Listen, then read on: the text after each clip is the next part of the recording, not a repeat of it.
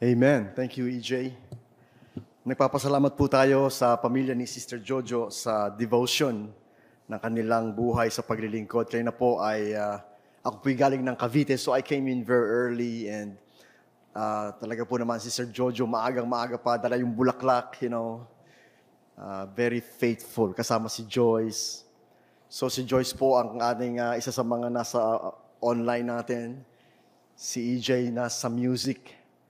Sister Jojo nasa physical arrangement and maintenance. Talaga naman. Si Rick po ay kabe-birthday ni Rick ay kasama natin po din sa mga pagbibigay ng mga special number. Of course, ganun din po naman nating chairman, ang kanyang buong sambahayan.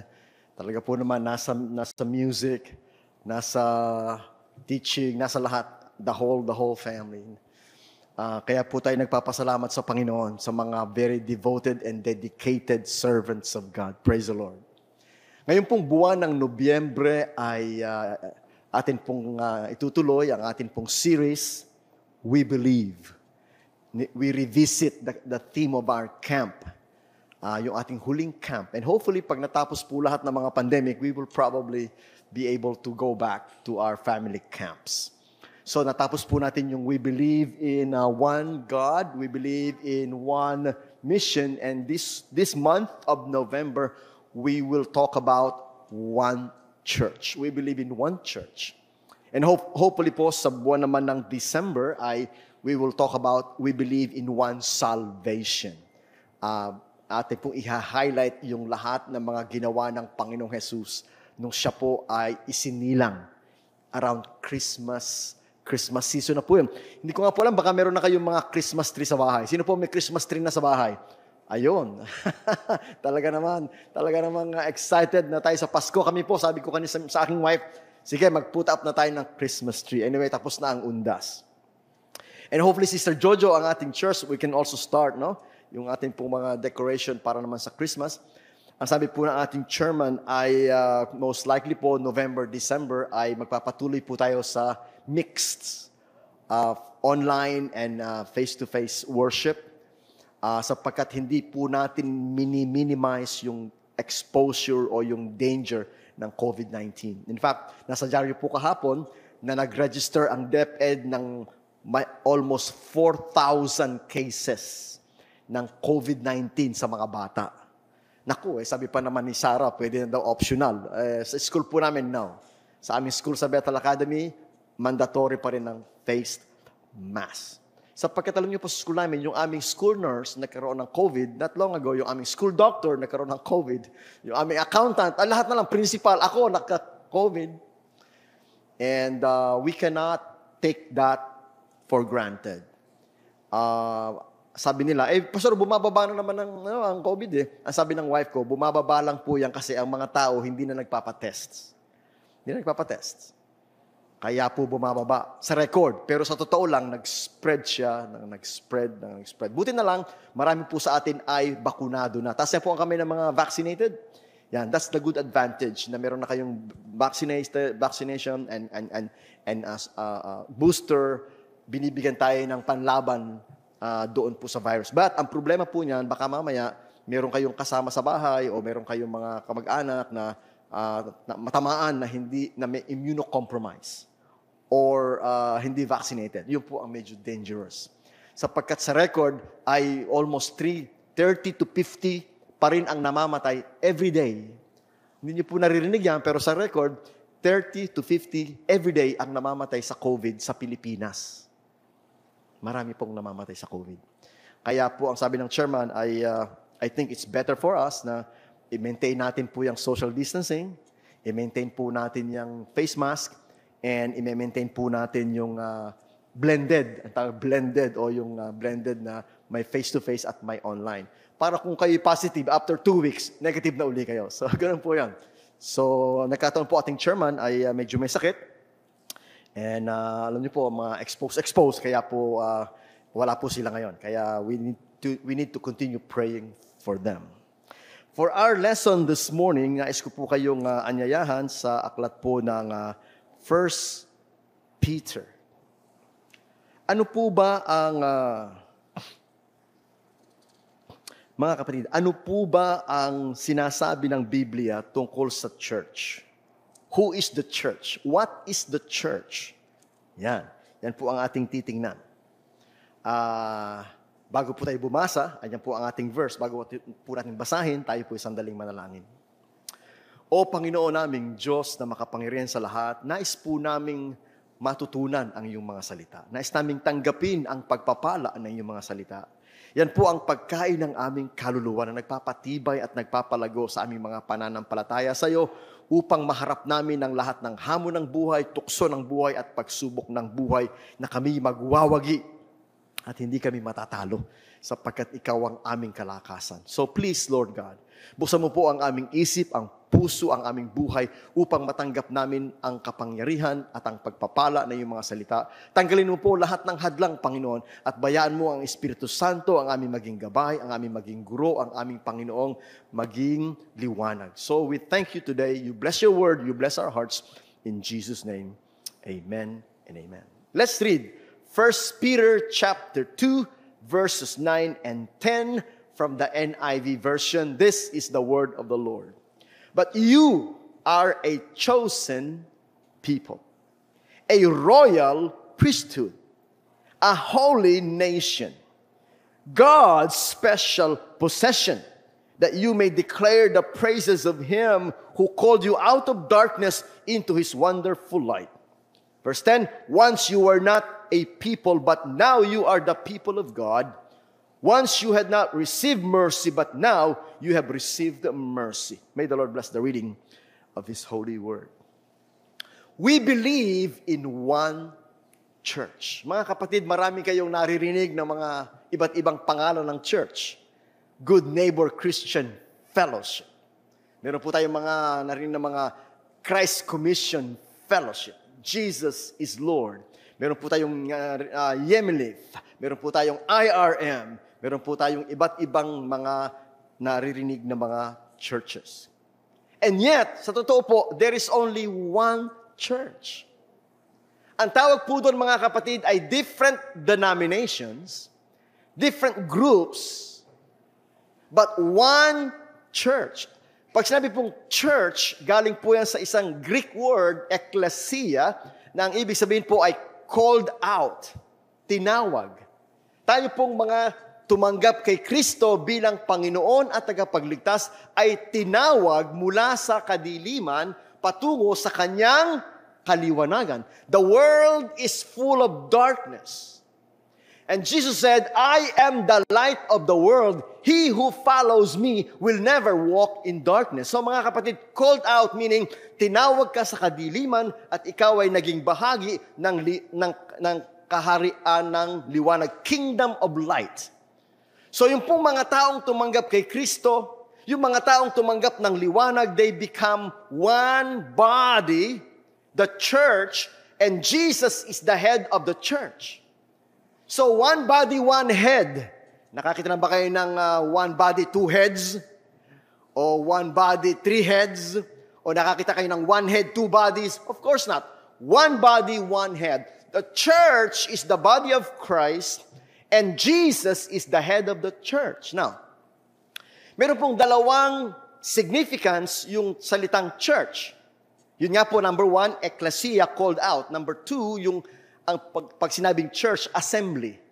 Isa pa pong meaning ng church is assembly. So, meron po tayong dalawang description ng church. Number one, the universal body of Christ. So, whether you are American or Canadian, or Filipino, or Korean, or Japanese, or Hindus, anuman ang iyong lahi, anuman ang kulay ng iyong balat, anuman ang kalagayan mo sa buhay, once you believe in Jesus, once you accepted Jesus as your Lord and Savior, He gave you the right to become children of God. John 1:12. Ang sino mang tumanggap sa Kanya, ang sino mang sumampalataya sa Kanya ay pinagkalooban niya ng karapatan na maging mga anak ng Diyos. Taas nga po ang kamay ng mga anak ng Diyos.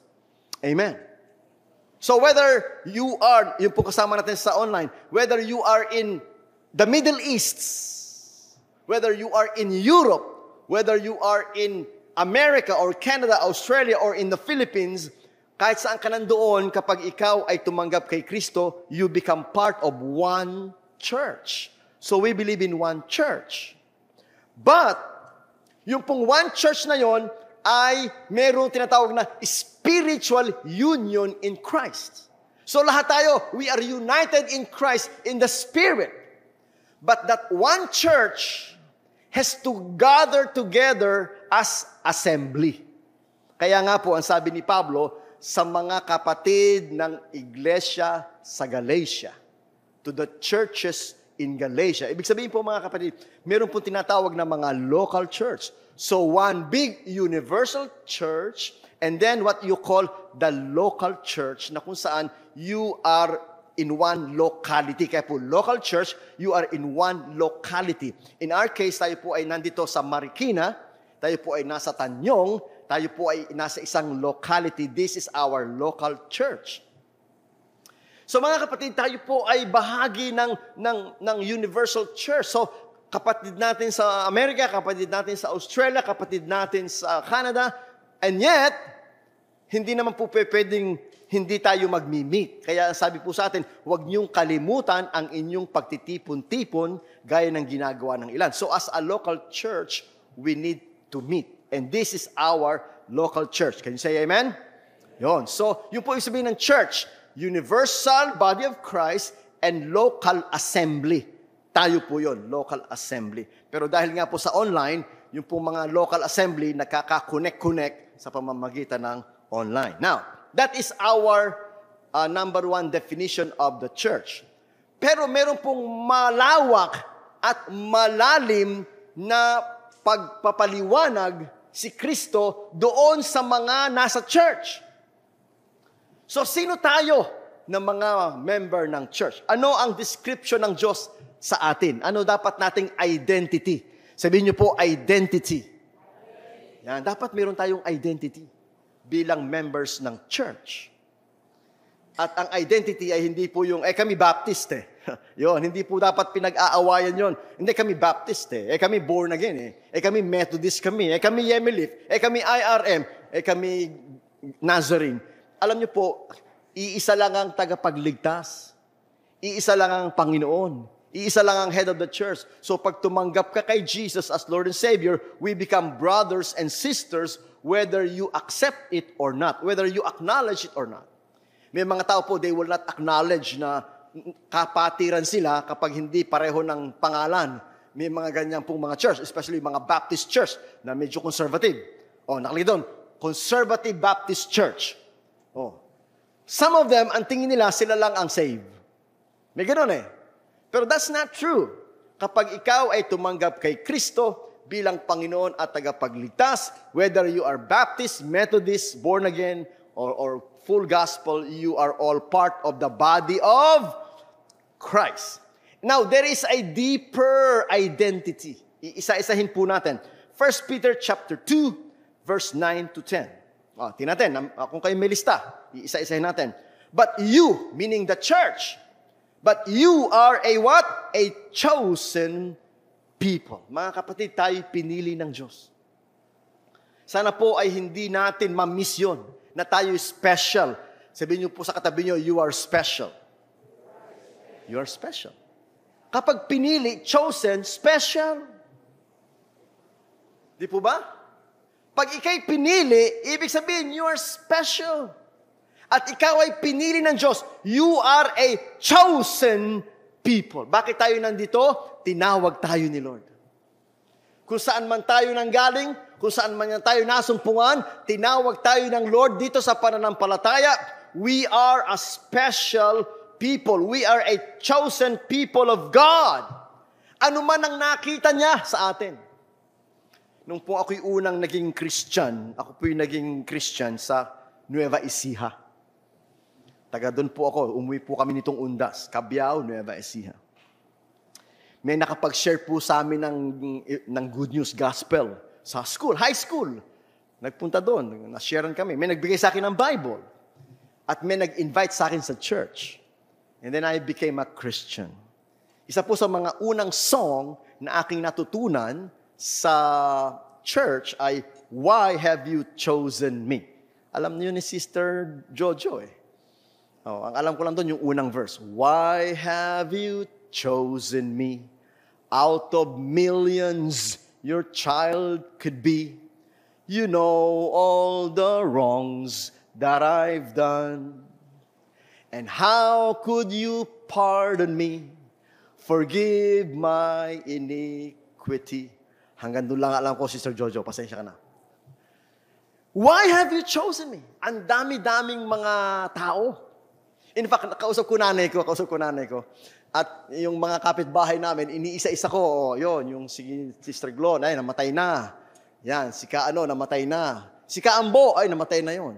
No. Si Kaambo, alam nyo, nung araw, ay nire-recruit ako. Yung kasi si Kaambo, nasa langit na, wala na naman, I don't know where he is.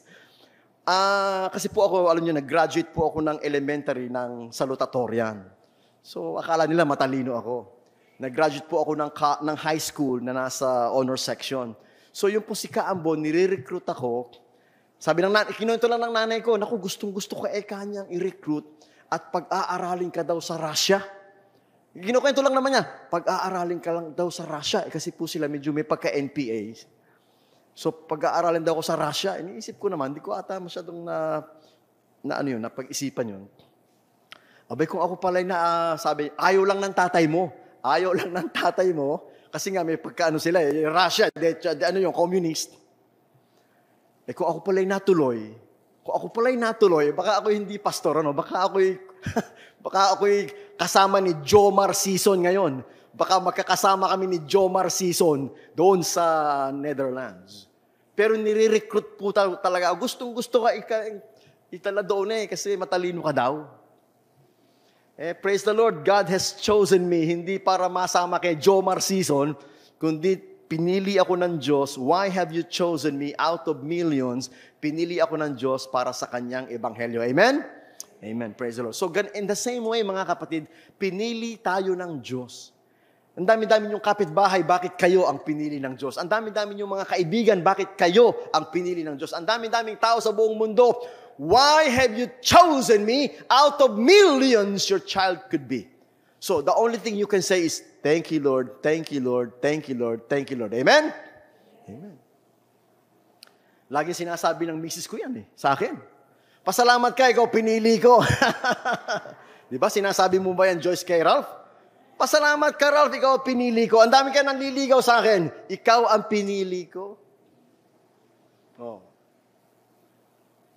In the same way, pinili tayo ng Diyos. Ang dami-dami dyan, pero pinili tayo ng Diyos as a church. You are a chosen people, a royal priesthood. Royal meaning, pag sabi mo royal family, sino naisip nyo, royal family? Si King Charles, si Queen Elizabeth, royal family sila, dugong bughaw. Royal family, mga paano nga masasabihin yun, royal family? Yung mga sila. Basta, alam nyo na yun. Hari, reyna, prinsesa, prinsipe. Yan. Royal family. Tayo daw po ay royal priesthood. In other words, mga kapatid, tayo pinili ng Diyos upang maging representative niya sa sanlibutan. Priest. Alam po ba ginagawa ng priest? Ang priest po ang namamagitan sa mga tao at sa Diyos. So, ayan ang Diyos, ayan ang mga tao, ikaw ang namamagitan. At tayo po ang mga royal priesthood, si Sardote. Sa Tagalog, ngunit kayo isang lahing pinili, mga maharlika. Si Sardote, maharlika. Royal priesthood. In other words, mga kapatid, we are given a chance to come to the presence of God and pray for the others. Nung araw po kasi, nakakapasok lang sa templo yung mga priests. Ngayon po, tayong lahat nakakapasok sa templo because we are chosen to become royal priests. You are a holy nation. Mga kapatid, ibig po sabihin yan, tayo po ay ang ating pong loyalty is to the kingdom of God. We are a holy nation in a nation. Anong ating nation? Philippines. That's our country. This is our nation. But you are a holy nation. So in other words, ikaw ay isang, sa Tagalog po yan ay bansang hinirang. Tayo po ay hinirang. Holy nation. Now, mga kapatid, bilang holy nation, alam natin kung ano ibig sabihin nun, na tayo po ay dapat namumuhay ng may kabanalan. Sabihin niyo po, kabanalan. Minsan, nakakatakot siyang salitang yan kabanalan. Para po bang ibig sabihin nun, dapat kay perfect? Of course not. Wala naman pong perfect. Nobody's perfect. But holy nation, ibig po sabihin, tayo ay, yung po salitang holy, ang ibig sabihin, separated. Greek word, holy, meaning separated. Tayo po'y itinalaga, separated by God. Out of the whole world, we are separated for God's purpose. That's make you a holy nation. Huwag po niyong kakalimutan yan, na tayo'y pinili. You are God's special possession. So bilang church, tayo po ay special sa Diyos. We are God's special, what? Possession. Pag-aari tayo ng Diyos. Hindi na natin pag-aari ang ating mga sarili. Hindi na natin pag-aari ang ating mga buhay. Tayo po ay pag-aari ng Diyos. Why? Because we surrender our lives to God. Amen? We surrender our lives to God. Namili na tayo nung araw, sabi nga ni Moses, choose. Blessing or cursing. Life or death. Choose. Now, pinili natin si Lord Jesus Christ. We chose life, not death. We chose blessings, not curse. We chose light, not darkness. We chose Jesus Christ, not the devil. So, kaya po tayo ay pag-aari ng Diyos sapagkat ibinigay na natin ang ating buhay sa Kanya. That's what I did. Nung ako po ay nakagraduate ng high school, ako po ay pumasok ng Bible College, ako po'y pumunta ng seminary. I have given my life to God. Pwede naman po ako maging iba ang aking career. Pwede naman po ako maging pwede po ako maging, kung ano man ang pwede kong maging career. But no, I have chosen to be a pastor. All my life. I went to Bible college when I was 17 years old, and all my life, this is what I did. Malapit na po ako maging senior. Konti na lang. Wala po akong ibang ginawa sa aking buhay kundi magpastor. Yan lang po, the only thing I did. Because I surrender my life to God. Do I have any regrets? The answer is no. I'm happy. I'm grateful to God. Hindi po ako nanghihinayang na ako'y nagpastor. Hindi ako para nalulungkot na ako'y nagpastor. So pagkat hindi ko po nakitang ako'y pinabayaan ng Diyos, marami po kami mga reunion. Alam niyo po, ewan ko lang sa inyo, yung aking pong batch sa high school, ay napakahilig mag-reunion. Almost, nung walang pandemic, every year nagre-reunion sila. And sometimes I compare my life to the life of all my classmates. And let me tell you, hindi po kami pinabayaan ng Diyos. Napakabuti ng Diyos, napakabait ng Diyos, na hindi po niya kami pinagkulang. And I have no regrets na ako po ay nag-decide na, Lord, I will give my life to you. We are God's special possession. That's us, church. Tayo pong lahat na nandito, we are the church. At bilang isang church, we are a chosen people. As a church, we are royal priesthood. As a church, we are a holy nation. As a church, we are God's special possession.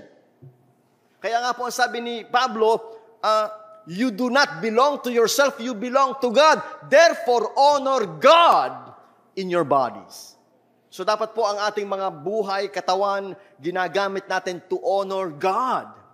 Kaya po i-check natin mga kapatid how we live. Yung bang ating pamumuhay is honoring to God? Yung ating mga words, is that honoring to God? Yung ating pong mga damit, is it honoring to God? Yung pong ating mga hobbies, yung po bang ikay nagkakasino, is that honoring to God? Ikay nagsusugal, is that honoring to God? We are God's possession, so everything we do must be honoring to God. Can you say amen? That you may declare the praises of Him who called you out of darkness into His wonderful light. So, isa pa pong nais ng Diyos na gawin natin bilang church is to declare the praises of Him. Kasama mga kapatid yan sa atin pong buhay, pananampalataya at paglilingkod. We declare the praises of God. So, that's why we always give thanks to God. Kung kayo pinagpala, you give thanks to God. And you share the blessings. Magpatotoo ka sa pagpapala ng Diyos. Because that's your mission. Your mission is to what? That you may declare. Sabi niyo po, declare. Declare, maraming paraan ng declare. Kahapon, ang suot kong damit, bigay lang sa akin. Pastor. Declare. You can declare through your t-shirt. In my car, you look at my car. Meron po ako doon mga cross. Meron ako doon mga sticker about God. Bumper sticker. I declare. You can declare sa mga pinopost nyo. Nakita niyo po ba yung aking mga post? Ang post ko, normally, sinishare ko yung atin pong mga online. O at the same time, nagsishare ko ng mga verse. Madalang, hindi po ako nagsishare masyado ng some people, ang kanilang sinishare ko ano-ano. Dapat pati yung ating mga sinishare declares the praises of Him. Yun po ang ating calling, that you may declare. So by Instagram, by Twitter, by FB, by whatever means, you declare the praises of Him who called you out of darkness. God called you. Called out. Yun po yung church. Called out. God called you out of darkness into His wonderful light. Verse 10, once you were not a people. Dati hindi po tayo anak ng Diyos. In fact, kung kayo po yung nagpunta ng sementeryo na minsan isipin nyo, gaano kaya karami sa mga namatay dito ang nasa langit? At gaano kaya sa mga namatay dito ang nasa impyerno? No, mga kapatid, papayag ba kayo na yung mga terrorists nasa langit? Yung mga murderers nasa langit? Yung mga masasamang tao nasa langit? No. There is the justice of God na pag tayo'y namatay, haharap tayo sa Kanya at yung mga anak ng Diyos pupunta sa Kanyang kaharian at yung mga anak ng dyablo pupunta sa kaparusahan. We know that. So ang tanong natin is, nare-realize ba natin kung gaano tayo ka-special na tayo, dati we are not a people of God, but now you are the people of God. Di po ba? Sabihin niyo po, thank you, Lord. Oh, thank you, Lord. I am a child of God. If I die today, I go to heaven because I'm a child of God. Walang fear. To date, there are almost 7 million people who died because of COVID. Alam niyo po ba yan? More than 150 million all over the world ang tinamaan ng COVID. Almost 7 million ang namatay. Can you imagine 7 million in a period of 2.5 years? That's a lot of people. Kaya po siya tinawag na pandemic because it's all over the world and it's killing people. Now, bakit po ngayon parang hindi na marami namamatay? Kasi nga po sa vaccine. Vaccine is very effective. Kung wala po yung vaccine, ay nako. Alam niyo naman po yung, di ba, nung unang nag-lockdown, nako, takot na takot lahat ng tao nung unang nag-lockdown. Talaga, alam niyo naman ang karanasan natin. Never in my lifetime, ewan ko lang sa lifetime ni Ate Hirang, kung naranasan niyo yung Ate Hirang, never. Sa lifetime ni Aster Piling, never. There was never like that in their lifetime. Naranasan natin yon. We survive it. Pero wag po tayo magpakakampante na, I survive. Hindi pa tayo tapos. Ang misis ko, twice nang nagka-COVID. Yung iba, 3 times nang nagka-COVID. Yung iba na ang tagal-tagal na, 3 taon na hindi ako nagkaka-COVID, tinamaan din. Buti lang mild. Pero mga kapatid, yun po hindi tayo pwedeng magpakakampante sapagkat we don't know. Kaya po mahalaga na sigurado tayo na kung tayo haharap sa Diyos, tayo ay saved. Na kung tayo haharap sa Diyos, we know na bibigyan niya tayo ng katiyakan sa buhay na walang hanggan. Once, verse 10, once you were not a people, but now you are the people of God. Once you have not received mercy. Why not? Because we have not acknowledged Jesus. Jesus alone is the way to God. He is the way of mercy. Bakit? Sapagkat Tinubos niya tayo sa ating mga kasalanan. Kaya po meron tayong natatanggap na mercy. On our own, we cannot go to heaven. Kasi tayo makasalanan, marami tayong pagkukulang, pagkakamali, karumihan. But because of God's mercy on the cross, Jesus died for us. Once you had not received mercy, but now you have received mercy. At yan po, mga kapatid, ang dahilan kung bakit tayo nagse-celebrate ng Lord's Supper. We celebrate the mercy of God. Yung pong tinapay ay katawan ni Kristo na nagkapira-piraso para sa ating mga kasalanan. Yung pong katas ng ubas ay simbolo ng dugo niya na nabuhos para sa ating mga kasalanan. And you know what that is? That is the mercy of God. And we celebrate the mercy of God.